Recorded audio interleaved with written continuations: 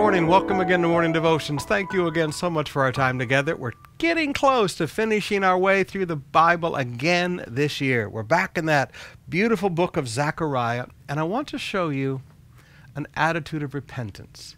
The New Testament teaches us a great deal about repentance. Repent and believe, and you shall be saved.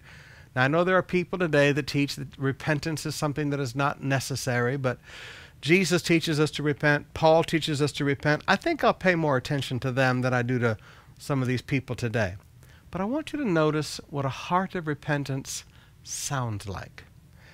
In Zechariah chapter 1, beginning with verse 6, "But did not take my words and my decrees, which I commanded my servants the prophets, overtake your forefathers. Then they repented and said, the Lord Almighty has done to us what our ways and practices deserves, just as he determined to do." Now, notice, an attitude of repentance says, you know what? This happens because we deserve it. You know what? We're not blaming God for the difficult things that have happened in our life. We're not blaming God for the consequences of our life. An attitude of repentance goes, you know what? This is what my actions deserve. This is what my attitudes deserve. These are the consequences of what I have done. So I'm not going to have a bad attitude toward anybody. I'm not going to have a bad attitude toward God. This is my fault. And those are the words I want you to focus on. This is my fault.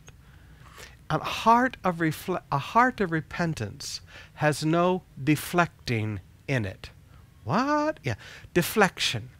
Well, you put it off on somebody else.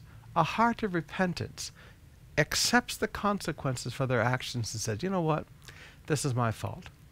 Can I encourage you?